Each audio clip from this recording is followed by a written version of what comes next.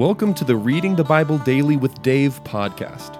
This podcast is devoted to helping increase your daily exposure to God's Word with a short scripture reading and brief commentary on key ideas, themes, and theology in each chapter. Now please join your host, Dave Jenkins, for today's episode. Well, welcome back to the Reading the Bible Daily with Dave podcast. My name is Dave, and I'm the host for this show. Today is February 23rd, and we're going to look at Exodus 4 today. Just as a reminder, every day I read from one chapter of God's Word. So today we're going to look at Exodus chapter 4, and then I offer a brief explanation of key ideas, themes, and theology very briefly. My goal is to get you into God's Word for about 5 to 20 minutes every day. So let's get to our reading today from Exodus chapter 4. Exodus chapter 4 says this: Then Moses answered, But behold, they did not believe me or listen to my voice, for they will say, The Lord did not appear to you. The Lord said to him, What is it that's in your hand? He said, A staff. And he said, Throw it to the ground. And so he threw it to the ground, and it became a serpent, and Moses ran from it. But the Lord said to Moses, Put out your hand and catch it by the tail. And so he put out his hand and caught it. And it became a staff in his hand, that they may believe that the Lord, the God of the fathers, the God of Abraham, the God of Isaac, and the God of Jacob has appeared to you. Again the Lord said to him, Put your hand inside your cloak. And he put his hand inside his cloak, and when he took it out, behold, his hand was leprous like snow. And then God said, Put your hand back inside your cloak. And so he put his hand back inside his cloak, and when he took it out, behold, it was restored like the rest of his flesh. If they do not believe you, God said, or listen to the first sign, they may believe the latter sign. If they will not believe even these two signs, or listen to your voice, you shall take some water from the Nile and pour it on dry ground. And the water that you shall take from the Nile will become blood on the dry ground. But Moses said to the Lord, O my Lord, I am not eloquent, either in the past or since you have spoken to your servant, but I am slow of speech and of tongue. And then the Lord said to him, Who has made man's mouth? Who made him mute, or deaf, or seeing, or blind? Is it not I, the Lord? Now therefore go, and I will be with your mouth, and teach you what you shall speak. But he said, O my Lord, please send me somebody else. Then the anger of the Lord was kindled against Moses, and he said, Is there not Aaron your brother, the Levite? I know that he can speak well. Behold, he is coming out to meet you, and when he sees you, he will be glad in his heart. You shall speak to him and put the words in his mouth, and I will be with your mouth and with his mouth, and will teach you both what to do. He shall speak for you to the people, and he shall be your mouth, and you shall be as God to him. And take in your hand this staff with which you will do the signs. Now Moses went back to Jethro, his father-in-law, and said to him, Please let me go back to my brothers in Egypt to see whether they are still alive. And Jethro said to Moses, Go in peace. And the Lord said to Moses and Midian, Go back to Egypt, for all the men who were seeking your life are dead.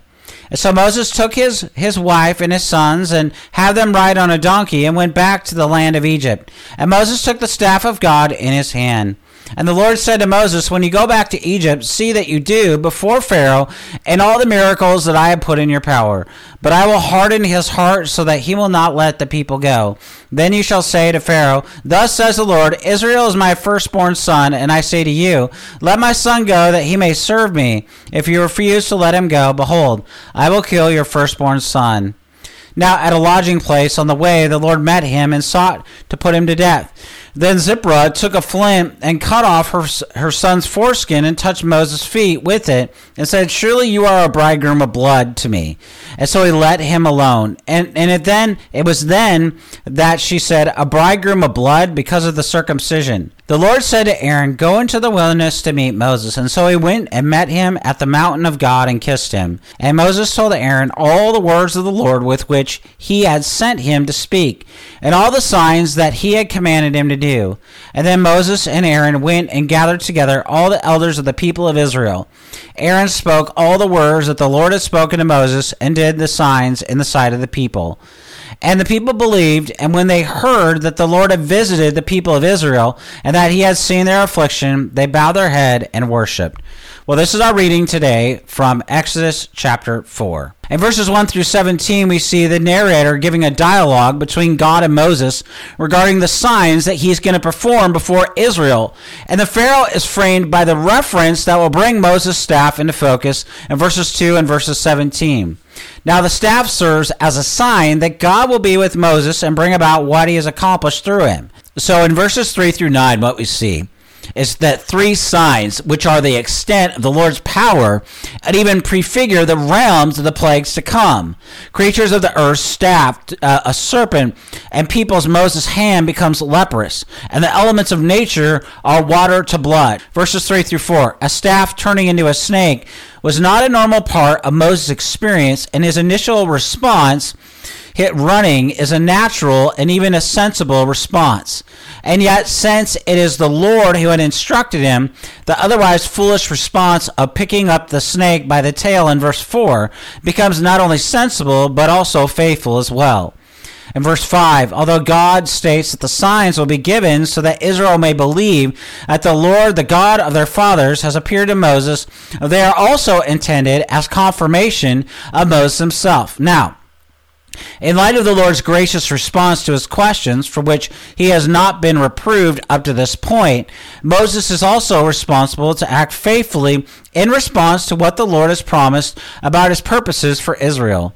In verses 10 through 12, we see the Egyptian magicians acted as Pharaoh's advisors and were even known for being proud of their considerable power of speech. Now, when Moses protests that he is slow of speech and of tongue in verse 10, he is raising a relevant concern that if he is going to address Pharaoh and his court, and as the Lord signifies in making Moses' hand leprous and then even restoring it, he has power to work in and through that which he created, including Moses' mouth in verses 11 through 12. In verse 14, the Lord has not reproved Moses for his questions, but has responded by revealing his purpose and his person. And when the narrative states that the anger of the Lord was kindled against Moses, it indicates to the reader that Moses was also responsible for doing what the Lord had told him.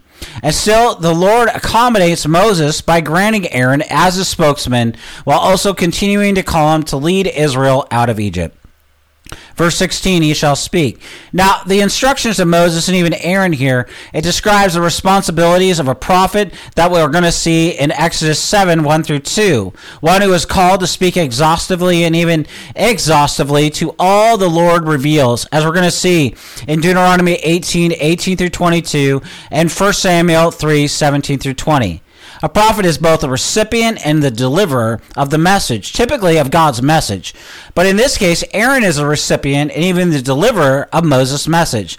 And so when God says that Moses shall be as God to Aaron, he is calling both of these men to faithfulness in their respective roles of relating what he reveals to the people of God. And so even from his upbringing, Moses was likely already familiar with somebody being the mouth of another person. In ancient Egypt, there was a high official called the mouth of the king, whose job was to mediate between the god Pharaoh and the people of Egypt by speaking Pharaoh's words unaltered to the people. In verses 18 through 31, Moses returns from Midian to Egypt. And now this section, it's brief, but it's significant for what it shows in the transition from Moses' exile in Midian to his return to Egypt. In each subjection, there is a focus on the Lord's masterful speech or action. And so he informs Moses that he can return to Egypt in verses 18 through 20, where he reminds Moses of his call before Pharaoh and even foretells the outcome in verses 21 through 23. He seeks Moses' life in 24 and 26 of this chapter, and he sends Aaron to encourage and even assist Moses in verses 27 through 31 of this chapter. In verse 21, I will harden his heart. The heart refers to the whole of the intellect, the will, the emotions in which a person has. And the various Hebrew verbs used here to describe the hardening of Pharaoh's heart, they all refer to a desire to act contrary to the Lord rather than in accord with him. And the hardening of Pharaoh's heart is referred to throughout chapters 4 through 14 of this book of Exodus, with the implication being that Pharaoh is responsible for his own actions. The Lord here states states that it is his sovereign hand that ultimately governs all events. This is also indicated by the recurring "as the Lord has said" in Exodus 7:13, Exodus 18:18, Exodus 9:12, and Exodus 9:35. And although one might conclude if the Lord hardens somebody's heart, the latter is not answerable for his actions, this is actually not a biblical view. And certainly here, the narrative is also careful to point out that Pharaoh also hardened his own heart, as in Exodus 8:15, Exodus 8:32, and Exodus 9:34. The sinner remains responsible for his sin, as we see in Romans 9:16 through 18. In Exodus 4:22 through 23, what we see is Israel had been in Egypt for over 400 years, as we see in Exodus 12:40.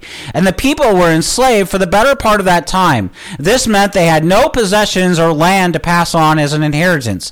And when the Lord instructs Moses to tell Pharaoh, "Israel is my firstborn," he's indicating that he has remembered his covenant with Abraham, and he will bring his people to the land promised as an inheritance to their father.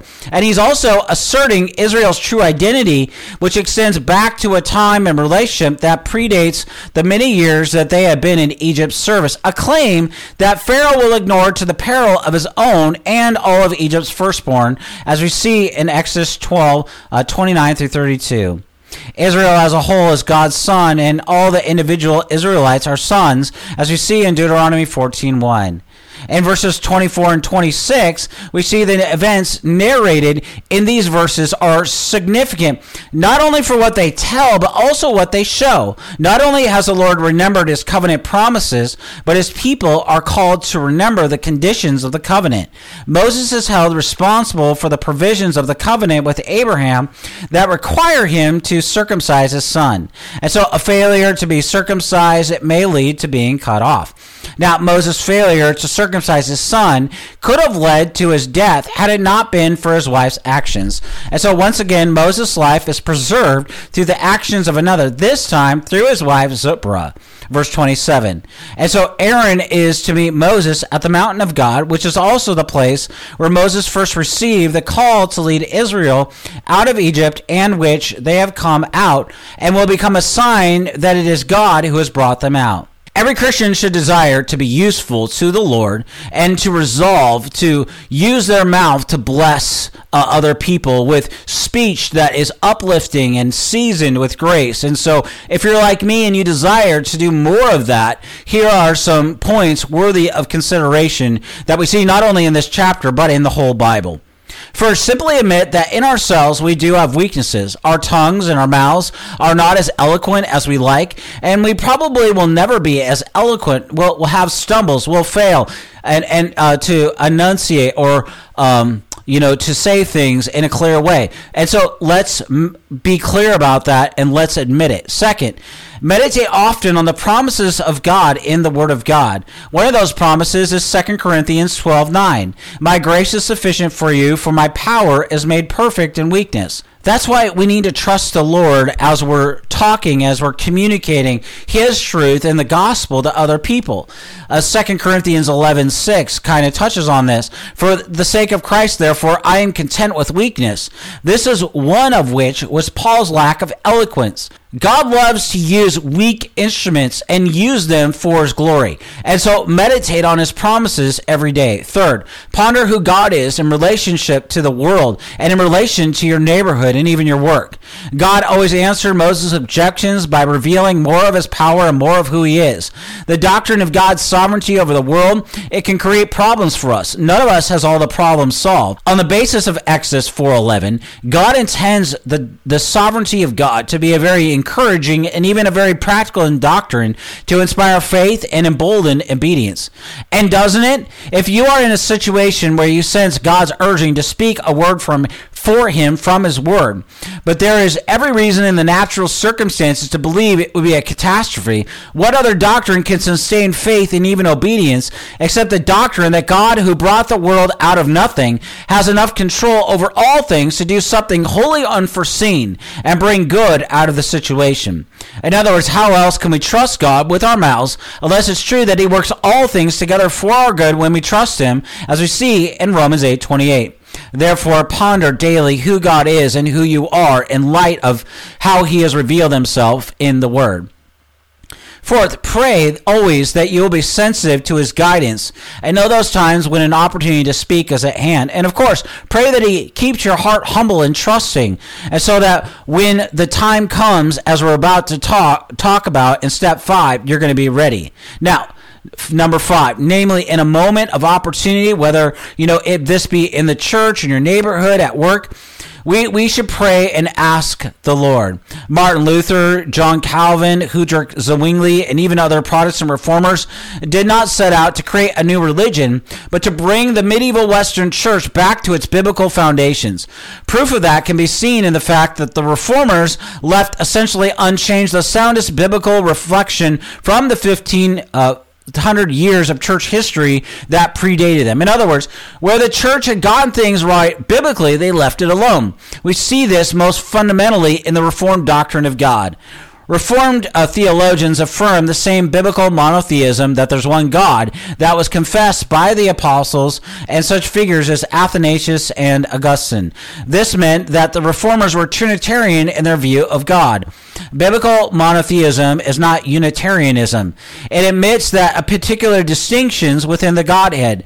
And though God is one in his essence, he is three in person: Father, Son, and Holy Spirit. Three co-eternal, co-equal persons show the essence in its entirety, possessing all the attributes that make God, God. Now, we're going to flesh this out and talk about this more in coming days, but let's talk briefly about the full deity of the three persons by considering God the Father. That God as Father is revealed throughout the Word. We see this in one of our passages today in Exodus 4:22 through 23, that the Lord revealed himself to Pharaoh as the Father of Israel. It's in the New Testament that it gives us a fuller picture of God as Father. Now, Jesus, for example, frequently referred to God of Israel as his Father in John 5:18. It's true that there are ways in which God is uniquely the Father of Jesus that we're going to see in due time, and yet Jesus' reference to God as Father, it goes beyond his unique relationship to God.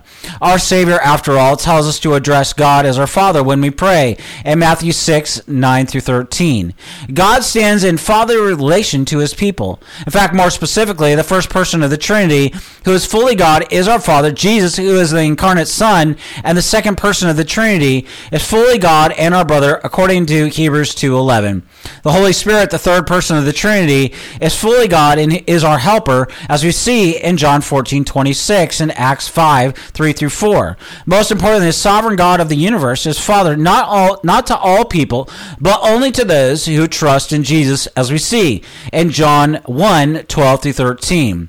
And so the one who made all things takes us as his dearly beloved children in Christ. No, there's no better news than this in all of the world. Now, good earthly fathers will do whatever is necessary to protect and even provide for their sons and daughters. If that is true of our earthly fathers, how much more is it true of the Lord? Our Father who cares for us is omnipotent, and nothing can stand in the way of his providing for us. So let us thank him this day for meeting all of our needs, and let us trust that he's going to continue to do so. Martin Luther, he struggled greatly with the relationship of God's sovereignty to human free will. In fact, one of the greatest books ever written on this subject is The Bondage of the Will. That's from Martin Luther. And when Luther grappled with this very issue, he especially struggled with the Old Testament passages where we read that God hardened Pharaoh's heart. One of those is in Exodus 4:21. And when we read all of these passages, we tend to think, doesn't this suggest that God not only works through the desire and the actions of human beings, but that he actually forces evil upon people? After all, the Bible does say that God hardened Pharaoh's heart. And when Luther discussed this, he observed that when the Bible says that God hardened the heart of Pharaoh, God did not create fresh evil in the heart of an innocent man. Luther said that God didn't harden people by putting evil in their hearts. All that God must do to harden anyone's heart is to withhold his own grace. That is, he gives a person over to himself. Is your heart open to the needs of others? Is it responsive to spiritual things? Ask God to keep keep your heart soft and even pliable to his divine will and his purposes. Well, I want to thank you for listening or watching today's episode of Reading the Bible Daily with Dave. My name is Dave, and today is February 23rd, and we've looked at Exodus 4. Until tomorrow, may the Lord richly bless you and keep you. Thank you for listening to today's episode of Reading the Bible Daily with Dave podcast. If you enjoyed this episode, please subscribe to the show and rate us wherever you listen to podcasts. Be sure to also like, subscribe, or follow Servants of Grace on Facebook, Instagram, X, or YouTube. We appreciate your support.